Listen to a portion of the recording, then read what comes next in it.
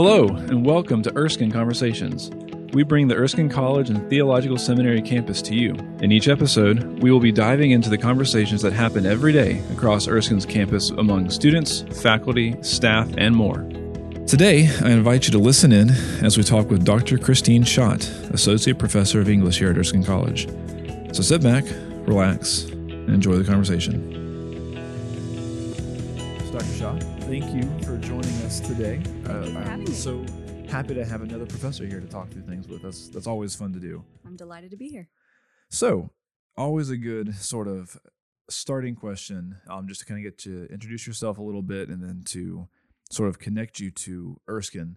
What was your journey from undergraduate to, master's, PhD, and then how did you find your way to Erskine? So, in my very first semester of undergrad, I was in a course called Humanities, and I really was shocked by how relevant the literature felt. Okay. Even though we were reading classical literature, we read things up to the Renaissance, I think is where we stopped. And I had always loved reading, but I'd always read contemporary things. And I was amazed at how the things that people talked about in classical literature and medieval literature and in Shakespeare, they were the same things that we talked about. And so in ordinary life. And so I was just captivated by this, and my professors were really wonderful. Mm-hmm. And so from about week 4 of undergrad, I was like, I want to be a professor. Huh. And so as I continued to kind of study, and I was an English major. And where were you? I was at Dartmouth for my undergrad, yes. And so as I continued in my English major, I kind of settled on medieval as my focus, medieval literature, in part because the literature of the Renaissance, as much as I love Shakespeare, it just feels very close to us. Which is funny. Yeah, I know. For other people who think he, doesn't really speak English, it probably feels very foreign. But right, after you even if you do speak English, yeah, sometimes. If you spend enough time with Beowulf, then Shakespeare starts to feel really that's a good point. Really familiar. The sort of cultural context is a lot more similar to ours than you get in like Anglo-Saxon literature. Yeah. And so I was just captivated by the otherness of medieval literature that just seemed more challenging in a way, but also more beautiful. I still am, I get the shivers when I'm teaching Beowulf and I get to talk about the dragon, and I get shivers still. Well, that is a good thing as an educator to like still kind of get those education shivers, the education butterflies, you could say. Yes, absolutely. Absolutely. So I went to graduate school at the University of Virginia for my PhD, and I went right through master's and PhD in the same program. Okay. And partway through my PhD, right after my qualifying exams, I was lucky enough to get a scholarship to go and study in Iceland for a year. Okay. So I got a master's degree in medieval Icelandic studies, where I studied the sagas and that's cool. Viking literature and Viking religion, to put it simply. But I didn't think that it was going to be particularly relevant in my career path, because I was going to be an English professor. But then when I interviewed at Erskine, they wanted someone who could also teach world literature. And I was like, well, I mean, I also study Icelandic literature. And they're like, yeah, that's fine. Perfect. Awesome. Yeah. So what was it like being in Iceland? It was wonderful. It was the program that I was in was an English-speaking program for foreign students. That's good. When I was there, it was a very European-heavy population of students in that program. So we had, people from France and Germany, and we had one person from Spain and one person from Japan. Oh, wow. Not European, I know. But I was the only person who'd grown up in the U.S. to be in that program. We had a Canadian and we had a Russian American who'd come to the U.S. when she was a teenager. Wow. So I was the only person who'd grown up in the U.S. to be in this program. And it was an amazing exchange between, the French speakers and the German speakers. And we all took our classes in English, but it was the most sort of honest and frank exchange of cultures that I think I've ever experienced. And that's not even considering the fact that we were in Iceland and living in Reykjavik and learning Icelandic and learning something about the literature and the history of the area. Iceland is an incredibly beautiful place. Yeah. Very stark, a little bit like the sort of northern part of Scotland. And when I was there, it was right before Iceland became the place everybody wanted to travel to. Huh. So people were still kind of like, why would an American come Why- to Reykjavik? Why are you here? Yeah, there was this sort of charming weirdness to the fact that I was there. So instead of being the annoying tourist, Yeah. I was kind of an oddity. And so I didn't feel like I was annoying the locals by being there. And it was quite a wonderful experience that I think you can't necessarily have now because everybody wants to visit Iceland. It's a very popular tourist destination now. Interesting. Yeah. So can you give me the reason as to why it's called Iceland and it's not icy? Is there like, I feel like that's got to be a question they get in Iceland. Yeah. They have an answer for you. It does. I'm sure it is.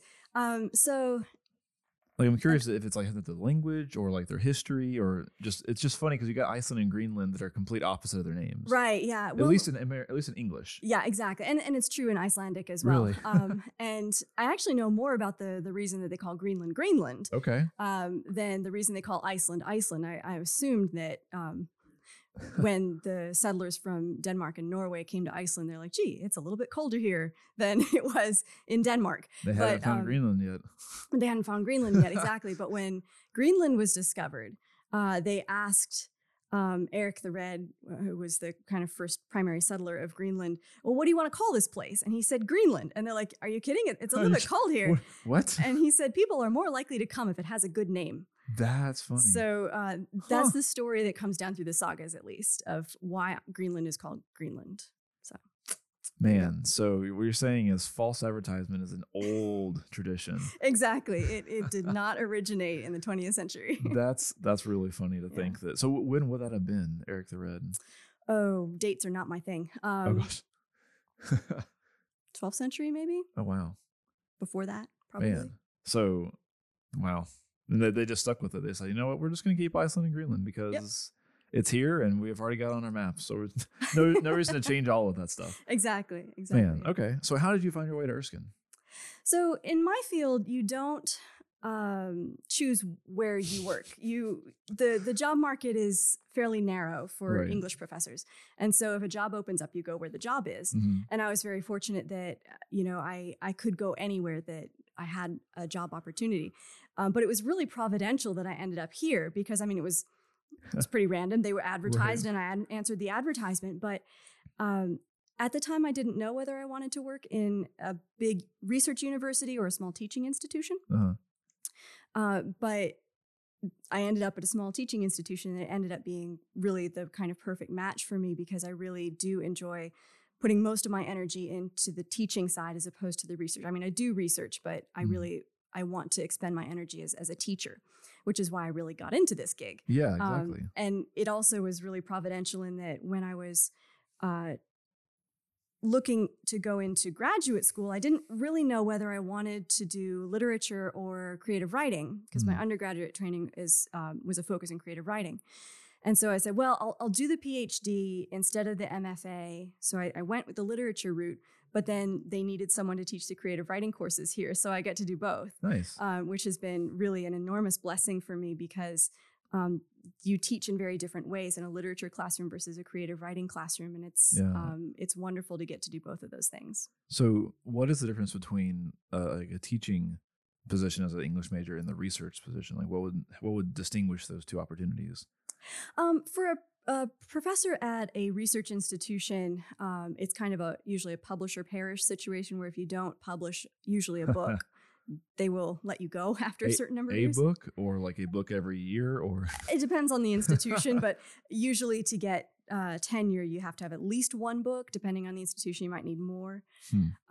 Whereas at a teaching institution, they do usually have expectations that you publish your research and I have several articles out, but their focus is primarily on, are you a good teacher and are you doing the things that you need to do in the classroom? Okay. So usually a research institution would have a lot of graduate students that do a lot of the interaction with the undergrads, which is great when you're a grad student and you're learning to be a teacher. It was great for me at UVA, but I wanted the personal interaction with the students that I get at Erskine. And that is definitely one of the things Erskine has that you can't stress enough to any prospective students listening.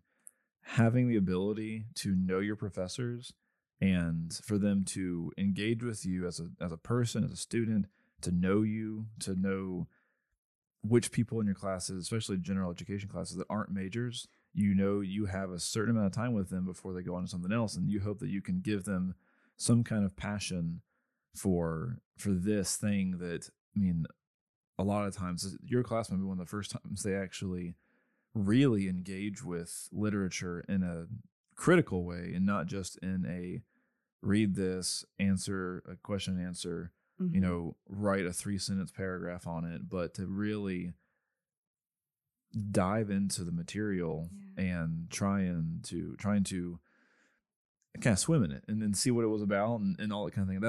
That's such a big thing of the liberal arts education that Erskine seeks to provide to their students. Yeah, absolutely. I always try to make it clear to my students that, I come in with a certain background and my own interests in the literature that we're studying. And so even if they study the same piece of literature with a different professor, they'll probably get different things emphasized. But that doesn't crowd out their own, ability to respond. And, we have a lot of fun in class with deciding, how we as a 21st century audience would respond to these medieval stereotypes and medieval stories that people were very familiar with. Right. We often talk about how, we're probably seeing this in a very different way than they did. Yeah. And I think it's legitimate for us to say that our response is different than theirs would be, and maybe to try to understand both of those as best we can, our own personal response and then the historical response. Because if all we're doing is sort of looking at it from a historical perspective, then it's a fossil, right? Yeah. And literature is not fossilized. Literature lives every time it's read. And so we're making it come back to life every time we reinterpret it or every time we apply, kind of current events to the way we read Chaucer or whatever, that makes the literature still meaningful for us. And I think that's really important that we do that. So, I mean, I'm assuming that Chaucer is one of the things y'all read. Yes. Yeah. Have you seen the movie A Knight's Tale? Yes. I actually referenced it in my class the other day. Did you really? That's well, we read Chrétien de Troyes' Lancelot, the story of Lancelot, in which he does something to offend Guinevere, and as a punishment, she makes him lose at a tournament to prove his love to her. And so I tell my students, if you haven't seen A Knight's Tale, that happens in A Knight's Tale. They didn't make it up. They took it from Chrétien de Troyes. So, and I know Chaucer has a sort of cameo role in A Knight's Tale in that film. It's a great movie. What's his name? Paul Bettany. Yes. He is such a just entertaining actor. His depiction of Chaucer in this sort of flamboyance. What I would imagine someone who is dedicated to literature in a time when no one can read. Yeah. Like just that sort of, he is so grandiose because he knows all these things. Yeah. It was really entertaining. Yeah.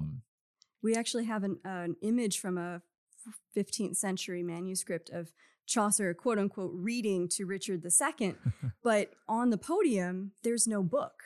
So the image, I mean, whether this actually historically happened or not, but the idea is that he would recite from memory. Man. And so you do have this idea that he would be very performative and he'd be very dramatic and he'd be gesturing to make it really entertaining. So we think of this as something that's sort of like, it just sits on the page, in our Norton anthology, but I don't think that's how people experienced medieval literature in the period. Well, they couldn't, because they couldn't have done it themselves. They needed somebody to make it come alive for them. Yeah. Otherwise you'd bore them all. Granted, they didn't exactly have like cell phones and things to distract them.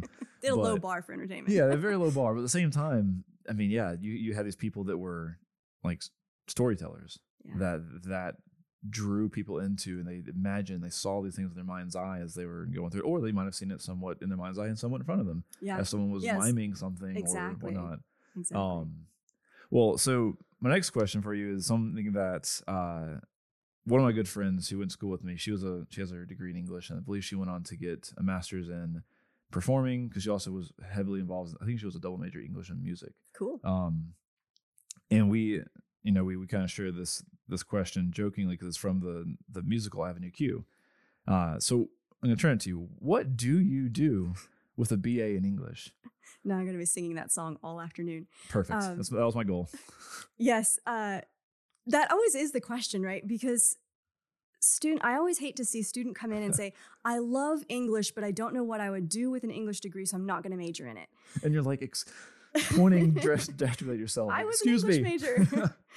Exactly. So I think in some ways the answer that we give to that question is not very helpful, because we always say you can do anything with an English major. Right. Because what we really focus on in English education is gaining a lot of important skills, oral and written communication, critical thinking, problem solving, analysis, all of these things that are really difficult to quantify, but you use in just about every job you and could people think want of. you to be good at it. And people, exactly. They've done all sorts of studies about how, employers are desperate for people who are good communicators, outside of the box thinkers, critical thinkers.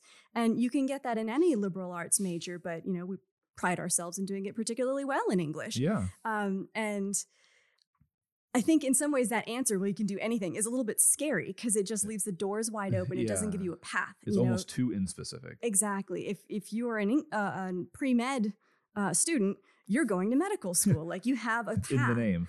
Exactly. Yeah, it's built in. Whereas with English, we're like, well, you could be a teacher, you could be a lawyer, you could go into business. And we've had students from Erskine who do all of those things and more. And so, what do you do anything with a BA in English is not particularly helpful. Right. But for me, it's really been an opportunity to do one of the things that I love the most, which is to continue to be a student. What you do when you are researching to write articles or books as a literary scholar is you're continuing to be a student. You're studying what other people have said about these things, and you're trying to have your own thoughts, and you're creating a new way of looking at a piece of literature that we maybe haven't thought of before. And that's just what you do as an English major. So I realized that for me personally, I was good at that and I really enjoyed it. And becoming an English professor was one way that I got to continue to do that forever. Right. Yeah. Kind of take that one step further. What sort of opportunities has this been able to afford you, or what passions have you been able to kind of pursue by having not only a background in English in terms of your academic stature, but also in terms of just what you've been able to do in life because that was the direction you took? Yeah. Well, actually, one of the things that being a scholar has allowed me to do is a lot of travel. I was going to say. Because one of the things that I study is manuscripts and medieval manuscript culture. Okay. And where do they keep the manuscripts? Well, usually in England or in Iceland, depending on what you're studying. So monasteries. Exactly. Yeah. Well, mostly, institutions now. Yeah, museums and universities now. But I've taken trips to see manuscripts at Oxford and the British Library and Trinity College Dublin. I was at Trinity College Dublin 2 summers ago, and it was this wonderful experience of walking through the long room, which is, they call it the Harry Potter library, and it looks like the library in Harry Potter. It's these big oak bays where you have just hundreds and hundreds of these beautiful books, and there's tons of tourists in there. And they tell you, okay, you're actually a researcher, you're here to see one of those manuscripts, go to the back of the room, someone will let you down the stairs, and you sort of fight your way through the crowd, and there's this set of stairs that somebody lets you into, and you feel like you really shouldn't be there. And then you wander around until you find the reading room. So it was this wonderful sort of bizarre experience of being there to look at a manuscript and being in the space with the tourists, but at the same time, I wasn't among them. I was there for a particular purpose, and that kind of changed my experience there, because I wasn't just there to, gawk and take pictures, but I was there to kind of get a sense of this. Exactly. Well, I took a couple of those too. Okay, fair enough. I mean, you got to be at least a little bit touristy. Exactly. Yeah. If you're going to be there. Yeah. But it was for an article that I was working on, and being able to look at the manuscript in person allowed me to finish that article. So the opportunity to travel, which is something that I just love in general, is really wonderful, that it connects to my work as a scholar, because I'm not just there for selfish reasons, but I'm there to kind of continue this sort of academic conversation that I've been engaged in. And so it's travel with kind of like a bonus added. Right. Yeah. You're not just there necessarily for the sights and the sounds, but you're there to almost drink in the history that was a part of this particular place. That's one thing that I hope to be able to, because I've never actually gotten to leave the States. Oh, wow. So I look forward to the day I can go somewhere that just has such a wealth of history. Like, it's always cool for me. Like, I've gotten to go like New York and Chicago, and been to Portland and DC and places where they're older than a lot of places I've grown around, but older America is kind of like a chuckle when you compare it to older like Europe. Yeah, exactly. You go overseas and I mean, you see castles that have been around for over 1,000 years and they're still standing. You go to Rome and you see, paved streets that have been sitting around for 2,000 years and somehow they're still here. Yeah, exactly. Yeah. I mean, at Oxford, I visited New College, which is also famous as a Harry Potter filming site, but it's a very beautiful place. But, they call it New College because it was founded in like the 1300s. Right. And as opposed to Old College. Yeah, as opposed to the Old College, which was 200 years before that. Yeah. So, our scale is very different in the U.S., yes. At least in terms of unless we're talking about indigenous history. And that doesn't have a lot of archaeological things left for us to see. Right. But you go to Europe and the history just goes back so far and people live among it every day. Right. They have to. Like, it's part of their, like, it's part of the cult, it's part of the infrastructure. You can't just like build somewhere else. It just built up with it. Yeah, exactly. The modern world has sort of grown up around these medieval and even earlier relics of the past, and it's quite wonderful to go and see that in a way. You connect with it in a way that you couldn't, I think, if you were just looking at pictures, right? Because it just doesn't feel quite as real to you until you're actually there and you get to touch the stone and you say, this stone was put in place 1,000 years ago, which is insane to say. Yeah, exactly. And then they'll let you touch it. It's also kind of insane. But and there are some things, of course, that they rope off. But right. But it just, I think travel makes other things, other places, other cultures real to us in a way that even literature, as much as I love literature, it doesn't really do it for us. Right. Yeah. There's a seminary up in Pittsburgh called the Reformed Presbyterian Theological Seminary. They have an old books room. And so I got to go there last time I was up in Pittsburgh, and they actually have the original works, or at least some of them, of Ralph Erskine, who was one of the brothers that started the school. And we were looking around. I was trying to find just the oldest thing I could find there. And I think the oldest book I could find was, if I'm remembering the little card correctly, I think it was referring to was from like the 1500s. Wow. It was some sort of animal skin bound. You could open them up and look through them. Like I felt like I was touching glass. Like I can't put too much pressure because I'm afraid I'm gonna like snap it in half. Yep, exactly. But it was all written in Latin. It was really cool that they have, there's just this whole room that you can go and literally pull down these books that are like 2 feet tall, and I can only imagine how wide they are because I was not going to touch them and pull it out. But yeah, that's a really cool thing that most people wouldn't think English major trajectory, and then you can go and study in person the history that brought us this literature that you're so passionate about. Absolutely. Something to sort of connect across. So as you're looking like at the medieval world, which is, I believe, your specialty or your passion, and you're comparing it to our own world today, where do you think the imagination that was present back then, or that Christians had back then, where do you think that's gone? That's a really good question. Oh, I know. That's one that I've actually talked to my friend about this, is where has the Christian imagination gone? Well, I was thinking about this, in terms of the literature and the culture that I see, particularly in medieval England, which is the thing that I've studied the most. I think they lived in a world where everything kind of looked like a miracle, because not, living in a period before the scientific revolution, they didn't know how disease traveled. They didn't know what caused the seasons to change. They didn't know why the sun went up and down.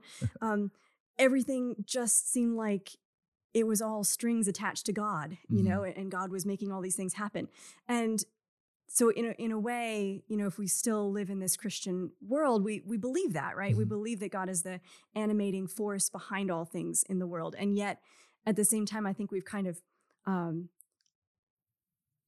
because we understand the mechanisms now, I think we have a lot less sense of wonder in approaching the world, because we look at the sun going up and down. We're like, well, it's just us going around the sun and the earth rotating. That's just the way it is. So, because we understand so much more of the mechanism, I think it's not as impressive to us anymore. The majesty is kind of stripped away. Yeah, absolutely.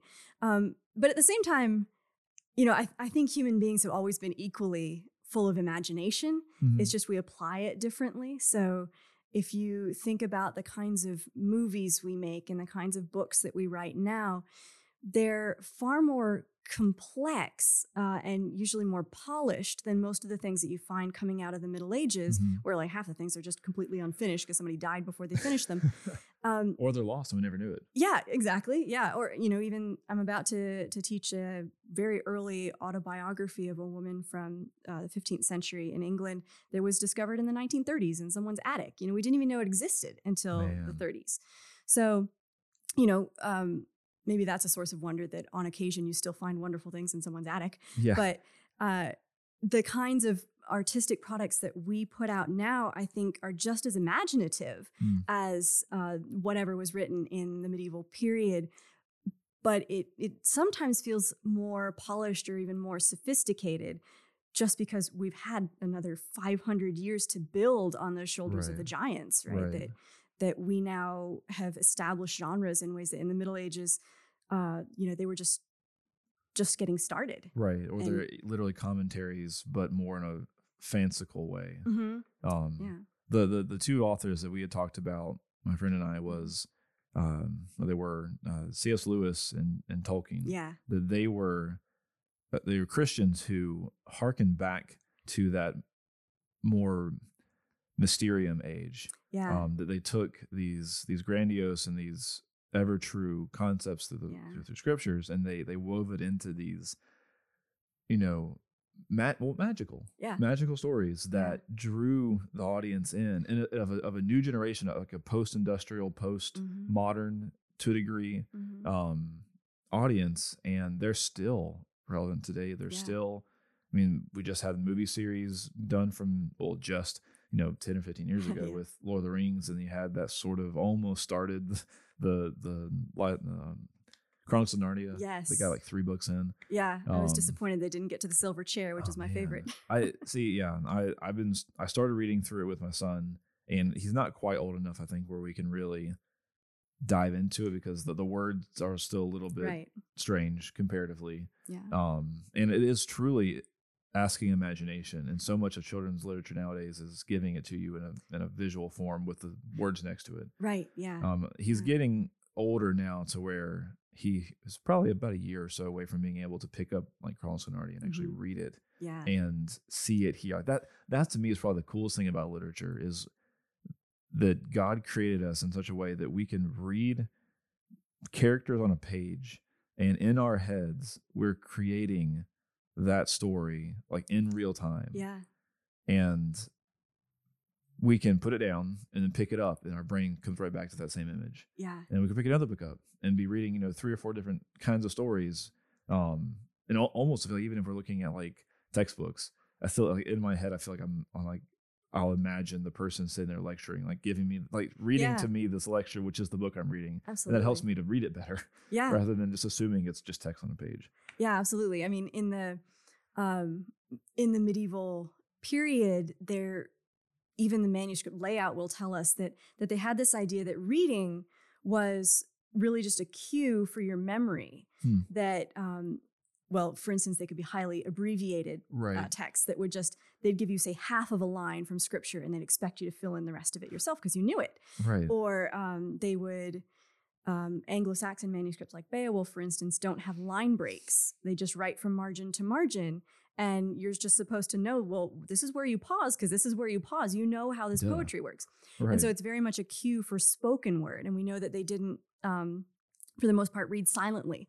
If you were in a monastery in the Middle Ages, pretty much anywhere in Europe, and they were reading, you would hear this like mumbling as they read to themselves aloud. So this idea that reading is sort of a silent thing that we do in a solitary way is really a very comparatively recent idea.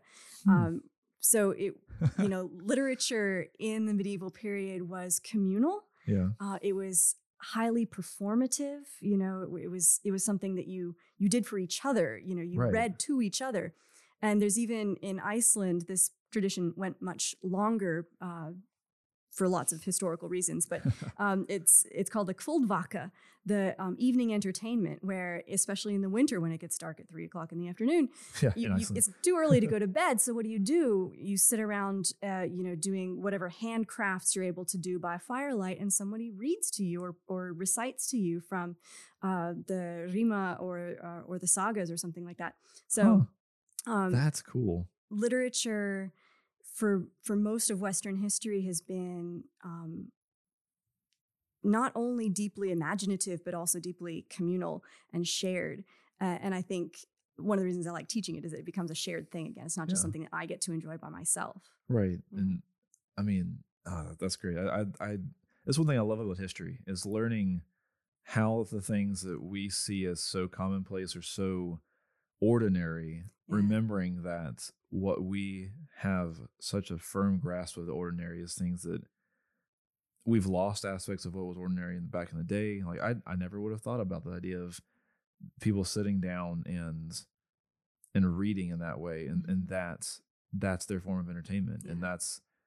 I mean, it's almost like it's a medieval version of like just sitting down and watching Netflix. Yeah, like that is the way for you to engage with ideas and the world and scripture and to build a community. Absolutely. Yeah. That's really cool. And, a lot of the things that we think of as just sort of obvious, like, of course, everybody has always thought this way. You read a little bit of literature from another culture or another time period and you go, oh, I guess that's not how we always thought. Yeah. And so I always tell my world lit students, there's a lot of different ways to be human.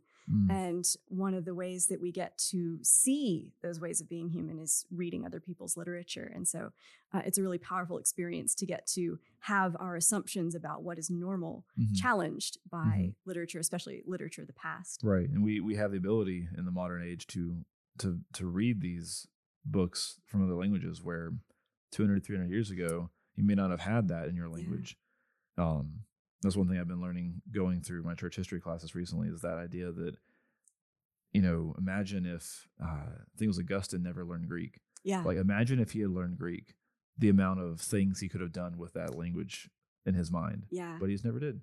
He never learned it. Or it's either Greek or Hebrew. It's one of the two, or if he had known that one, which is a fairly sizable language in his field, the sky's the limit what he could have done. Yeah.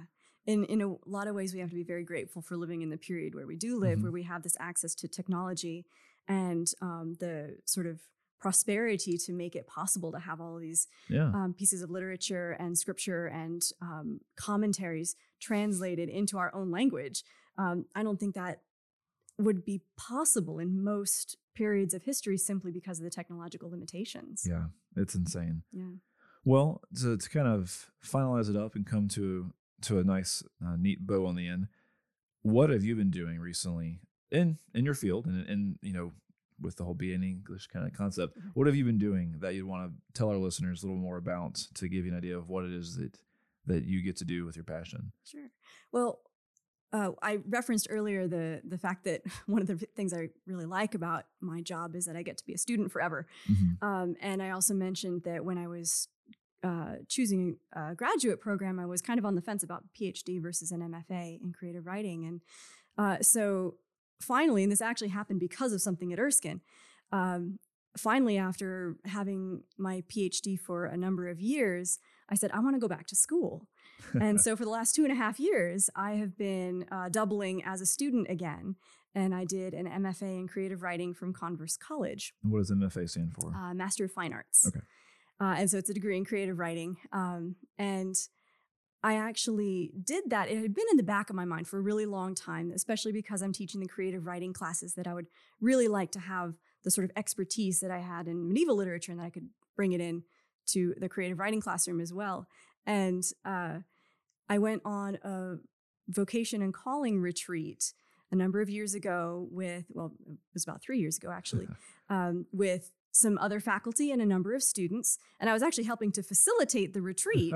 But at the same time, when we did activities about, what does it mean to live a good life? And what are the things I'm going to regret not doing if I don't do them? I was doing those activities alongside the students, and you're like, dang. Yeah, I was like, I think I need to go back to school. So as a result of that retreat, I applied to this MFA program at Converse and was able to complete that. I completed it in August. Awesome. So for the last 2.5 years, I've been living the life of a student again, and it definitely gave me a greater sympathy or an increased sympathy for my students who, when they give me work and I give them comments back, I recognize how difficult it is to get criticism on your work because, you kind of forget about that after you've been a teacher for a while and you try to be as nice as possible. But then you're a student again and you get the red marks all over your paper and you go, well, excuse me. Yes. I have a PhD. What are these red marks for? I don't get red marks. I give red marks. Exactly. And then you read the red marks and you go, actually, yeah. Okay, fair enough. Touché. So yeah, it's been very educational in so many ways for me to go back and be on the other side of the desk where I'm the student. And so I always encourage people never to think that once they finish school, they've kind of set their path and they don't get to make any more choices. So that was something I didn't have to do, but I really wanted to do. And I'm really glad I did it. Mm-hmm. So, I always want people to think of the possibilities that they have in their lives and not to shut themselves off from possibilities just because they think they might be too old or they've already made a decision. Right. We're living in an age and a world in which that kind of flexibility still exists for us. And that's an incredible blessing. Yeah. And as a final kind of quick pitch, that vocation and calling thing is something that we are doing on campus every so often. So for any current students, and I guess prospective students, if you want to come in, but current students, if you're listening to this episode, keep an eye out for emails or blasts or whatever to talk about the vocation and calling seminars. Is that what you'd say? We have a number of different events that we do. We do convo discussion panels on occasion, and we usually run a no credit seminar course in the spring that meets once a week and gives students a chance to think about sort of these bigger issues that often get kind of pushed to the side as you're just worried about getting through the exams. Yeah, and I can tell you from experience, having earned a degree in Bible and then not gone directly into that, thinking about and wrestling with your vocation and calling and what is God calling you to that may not be that thing that you're here to study, it's a good thing to consider. I had to kind of fall into it as I was going through post-grad here at Erskine. So yeah, well, all in all, thank you, Dr. Schott, for coming out and for having a conversation. This was a very fun conversation. I hope it was uplifting whoever's listening. And be sure to tune in for more of these fun Erskine Conversations. Thanks for listening to Erskine Conversations. If you enjoyed today's chat, please be sure to hit that subscribe button and leave us a 5-star review on Apple Podcasts, Spotify, or wherever you're listening. Tune in each week to hear more from the Erskine campus. Erskine is the higher education institution of the Associate Reformed Presbyterian Church. To learn more about Erskine, please check us out at erskine.edu. We would love to hear from you. Find us on social media by searching Erskine College or emailing us at conversations@erskine.edu. Thanks again and have a blessed day.